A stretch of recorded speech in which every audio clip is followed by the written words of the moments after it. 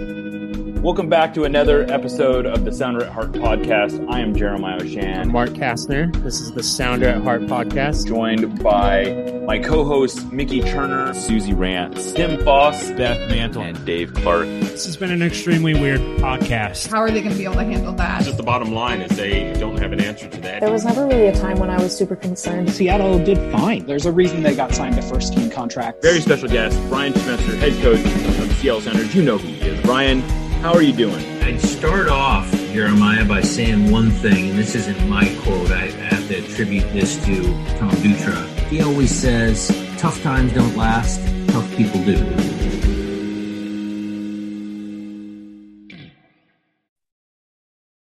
Welcome back to another episode of the Sounder at Heart podcast. I am Jeremiah Oshan. Joining me today, special guest, Adam Elder. He's written a book called New Kids in the World Cup that focuses on the journey and sort of the event of the 1990 World Cup, which I don't know how familiar all of you are of that tournament, but it was the first time the U.S. had qualified in 40 years? 40 years. Yeah. And it had and part of the reason I wanted to have Adam on is because there was a pretty big Pacific Northwest influence on that team. And first of all, welcome to the show, Adam. Thank you. Thanks for having me. Pleasure to be here. Yeah. And even though you're in San Diego, you have a lot of experience in the Pacific Northwest and Seattle in particular. I do. I'm from Oregon and went to school at the UW for a couple of years and loved every minute of it, and started regretting the decisions I made as soon as I decided to leave and finish up school at Oregon. I love Seattle and looking forward to coming back. And now you're slumming it in the perfect weather of San Diego. Yeah, it's true. It's true. I guess that part ended up working out. Yeah. But yeah, so let's just start here. 1990 is a literal lifetime ago, I think. For in the world of U.S. soccer, but it really is. It's a great demarcation line, and I think in a lot of ways we don't even think of 1990 as part of the modern history of U.S. soccer, which I think most people in their mind think of as the 94 World Cup and everything that came after it. But what was the state of U.S. soccer during, heading into the 1990 World Cup? Oh man, that's a really interesting question, because for so many years, U.S. soccer was just this tiny little operation. For a while it was run out of someone's apartment, and then they had a tiny, one of those executive suites, I guess, in the Empire State Building. Uh-huh. And then at some point, I believe in the 80s, they moved to Colorado Springs to be part of the U.S. Olympic Training Center.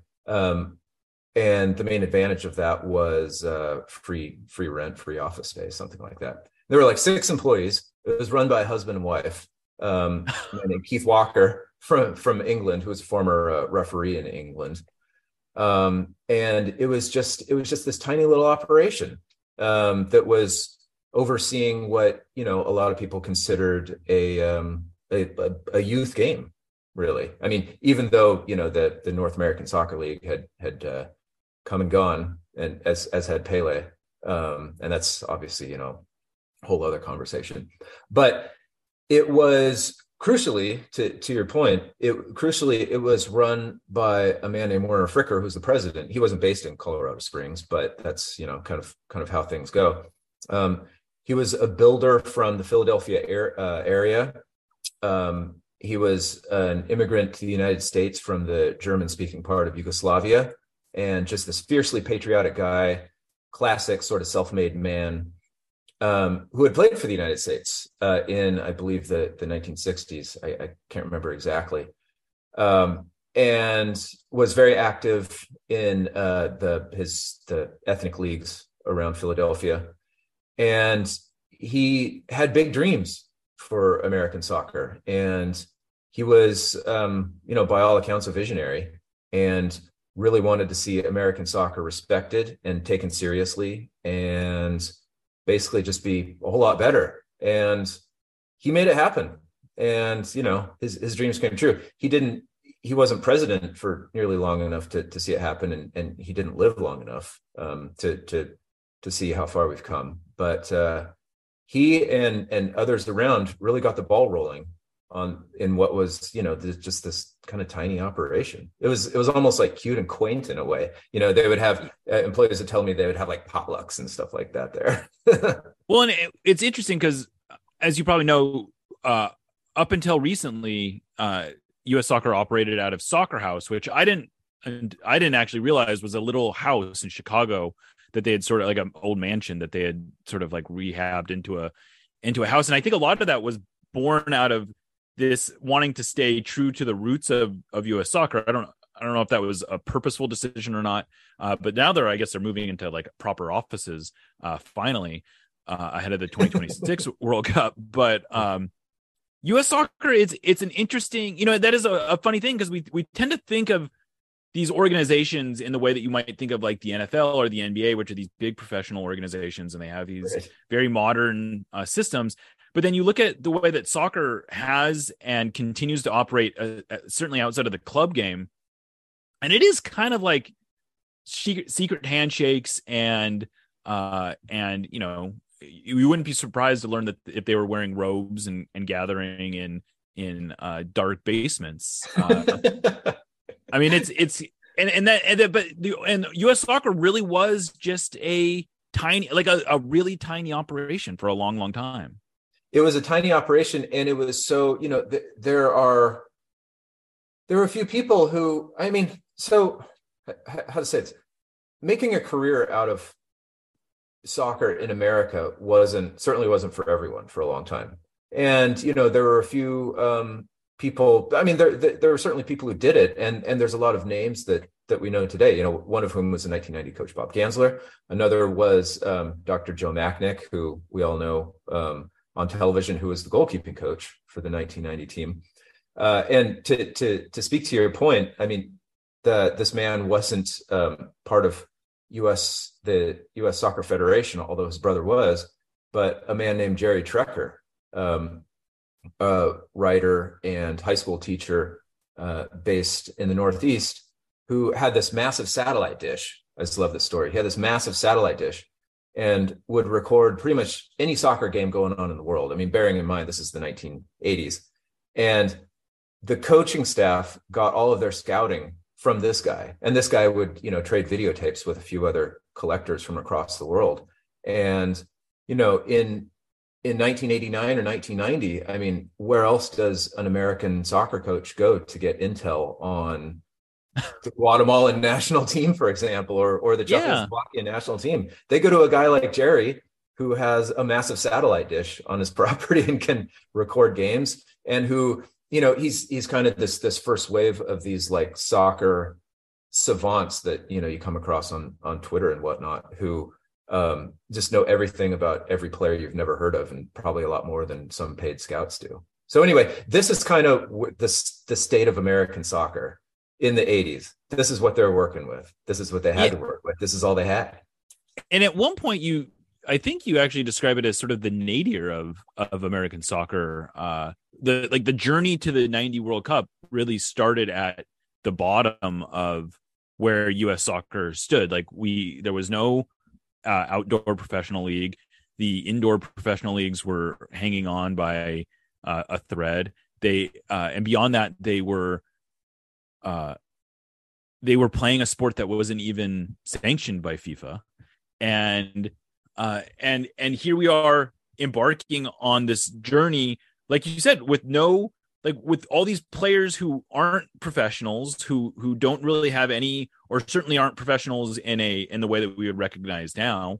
How do they even go about putting together a team of players at that point? Yeah, that's a really interesting point. I mean, the 80s were, like you said, just this absolute low point. I think that the nation and the people of soccer were really licking their wounds after the demise of the NASL. And the players, especially that you referred to, they had grown up idolizing all these NASL players. What's so interesting is you talk to all the team members of 1990, most of them at least, and they all grew up going to games. It was their influence was the NASL, which is so cool. And of course, as a kid, they dream of playing in it one day, and they grow up and they're ready for it, and it's not there anymore. And kind of neither was the sport of soccer for the most part. And so they call themselves the NASL Orphans, which, is sad, but kind of has a nice ring to it. But, these players were drawn from the college system. Fortunately, the United States has always had a decent, an amazing college sports system, and soccer has always been part of it for the most part. The indoor leagues, as you mentioned, and also, this was the era where, and this is another thing I love, just looking back on everything in hindsight.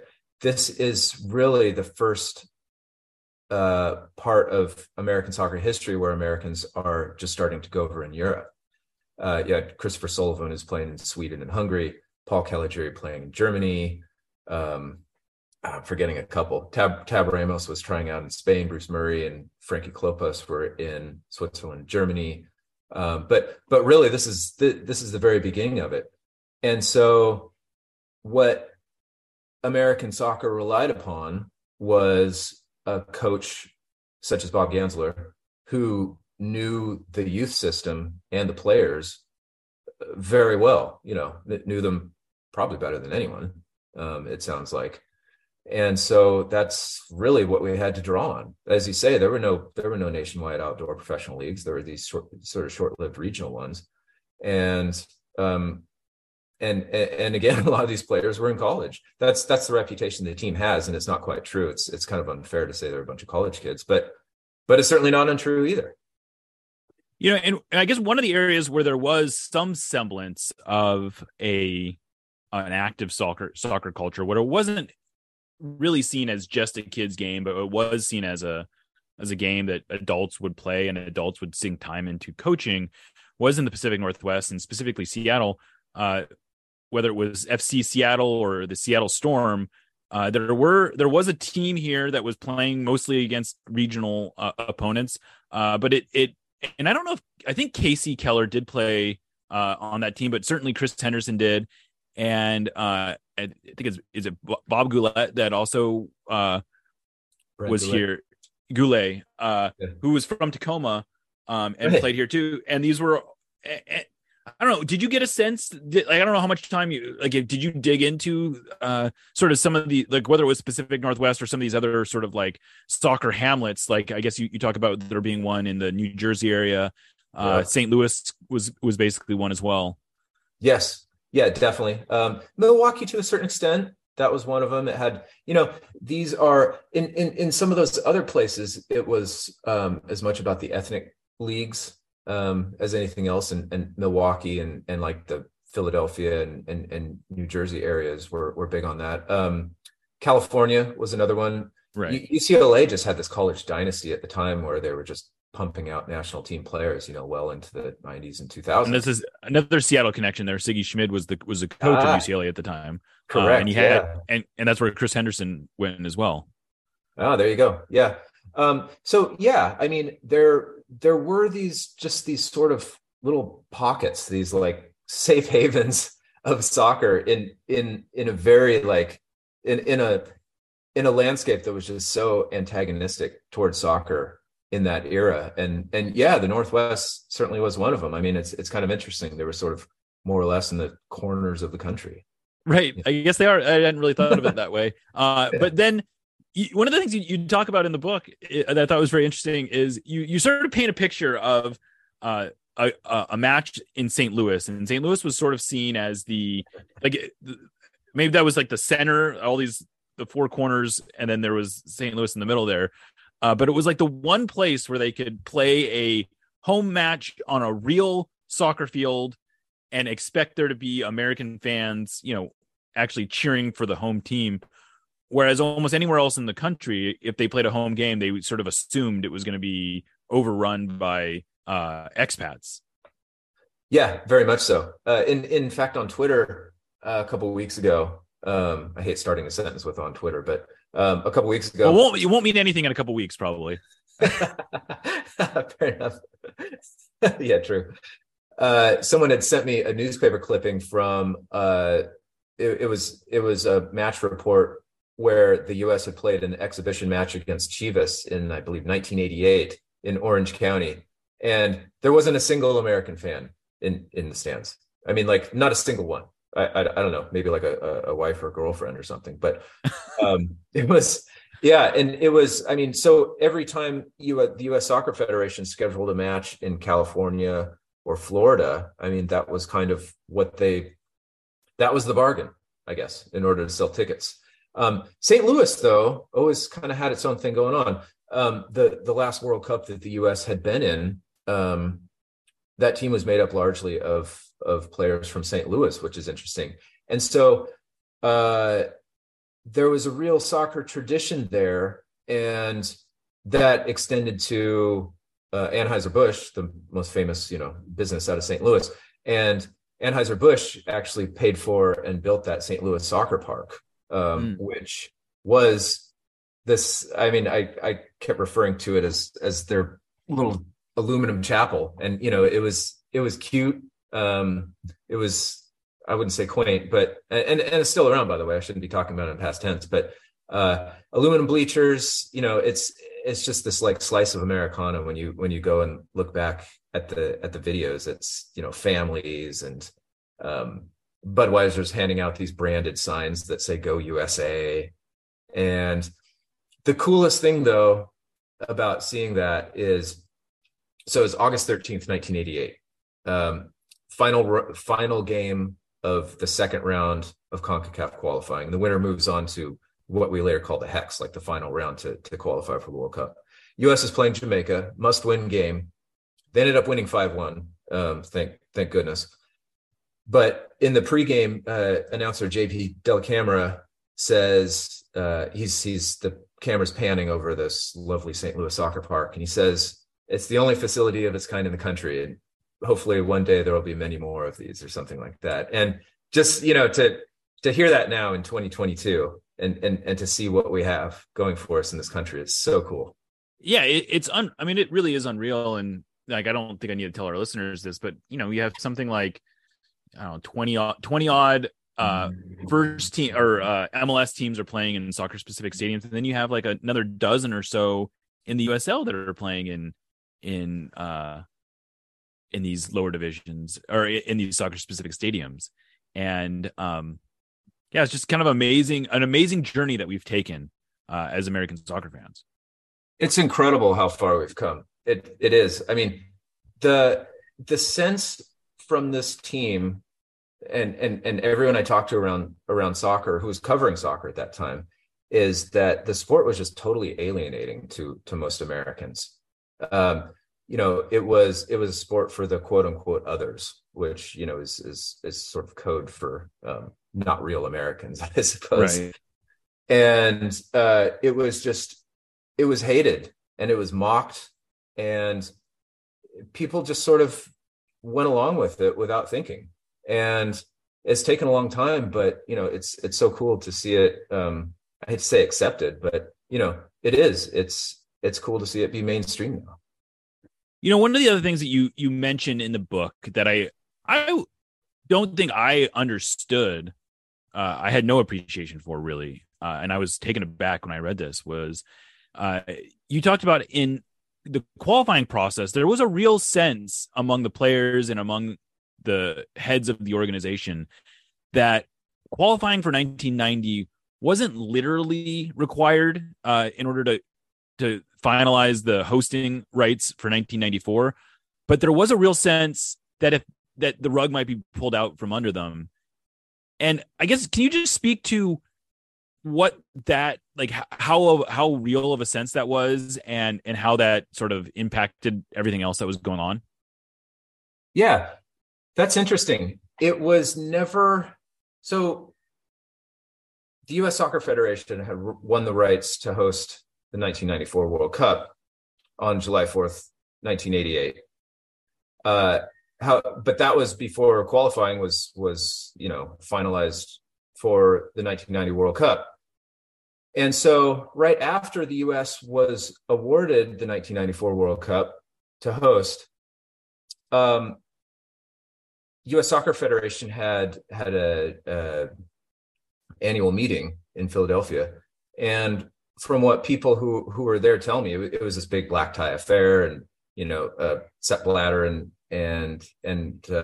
FIFA Royal Brass were there, and people who were there say there was just this sort of weird whiff of uncertainty about it. And it's it's not hard to imagine that with FIFA everything is somewhat conditional, but so there was that kind of lingering feeling, and there were some ongoing disagreements, from what I understand, that lasted pretty far into the future about the 1994 World Cup, and that's a whole other topic. But then it also extended all the way through CONCACAF qualifying, where leading up to that final pivotal game against Trinidad, which the anniversary is coming up here a week from Saturday, November 19th, which I think should be a much bigger calendar date in terms of U.S. soccer history. Leading up to that game, the U.S. squad, it was huge, and their backs were against the wall. There would be no soccer for them to play if the U.S. didn't qualify. These contracts that the Federation had issued them, those would be gone. To make matters worse, on top of all that stuff, there was this rumor that had been sort of circulating through camp that FIFA really would take the World Cup away, and that was their meal ticket. That's sort of what they obviously wanted to play in 1990, but the World Cup coming home in 1994, like that was the prize right there. And so, I mean, you talk about motivation for winning that game against Trinidad. That was as if they needed more. That was it. Again, with rumors, it's just hard to substantiate anything. But in terms of it being a rumor, that was very real, and it was felt.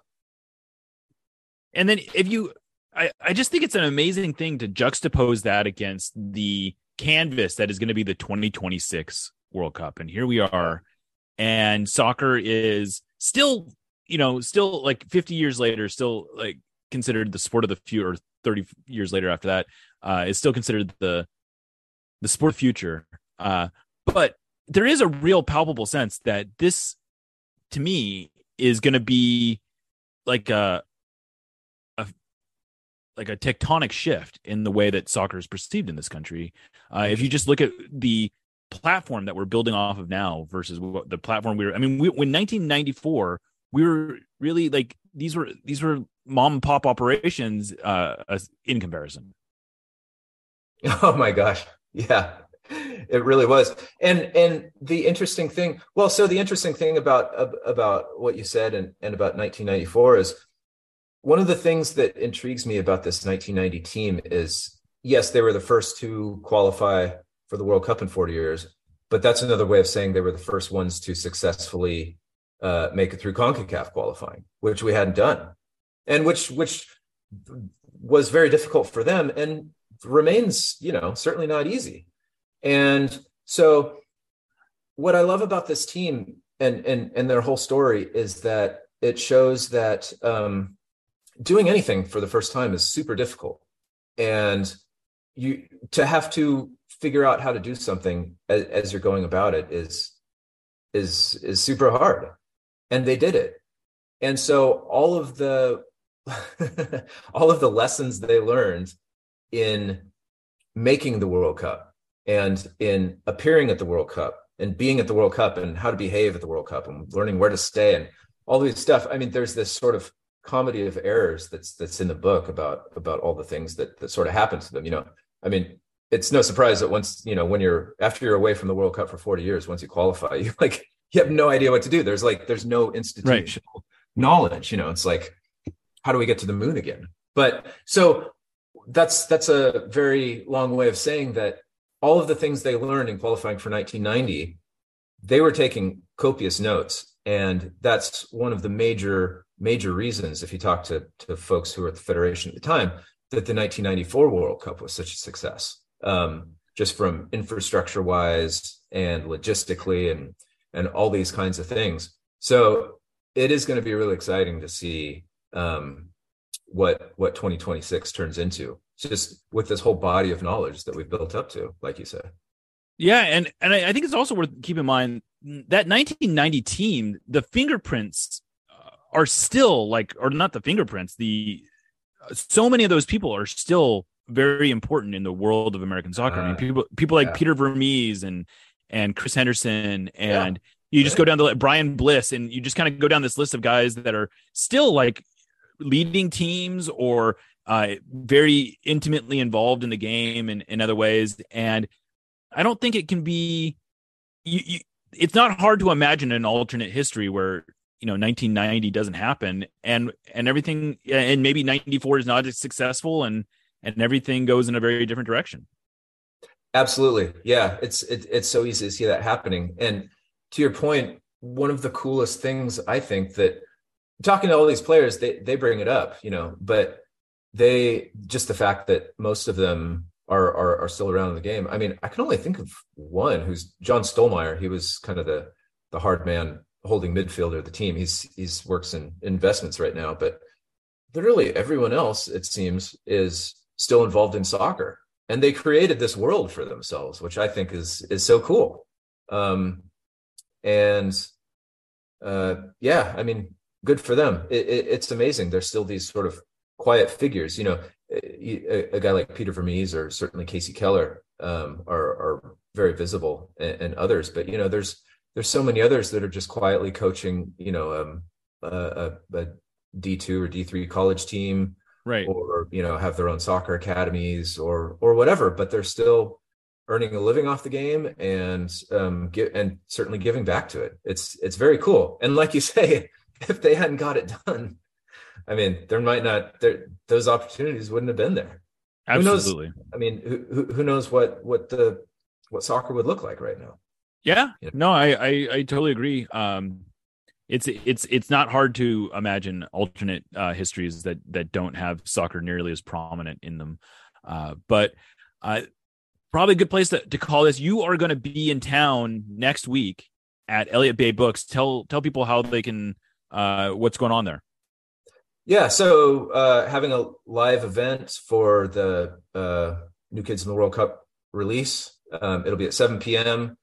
I'll be there with Nicholas Biella, the president of American Outlaws Seattle. We'll be chatting about the U.S. men's national team, past, present, and future, about all the details in the book, and looking ahead to the World Cup. And there will be a fun after party nearby. We'll have some goodies and some giveaways and whatnot. And honestly, it should be a really fun night right ahead of the World Cup and a few days before the U.S.'s first game. Yeah, it should be a very good timing on the release of this. I'm sure that was I have to assume that was all planned out and was probably ready 6 months ago, but you wanted to hold off, right?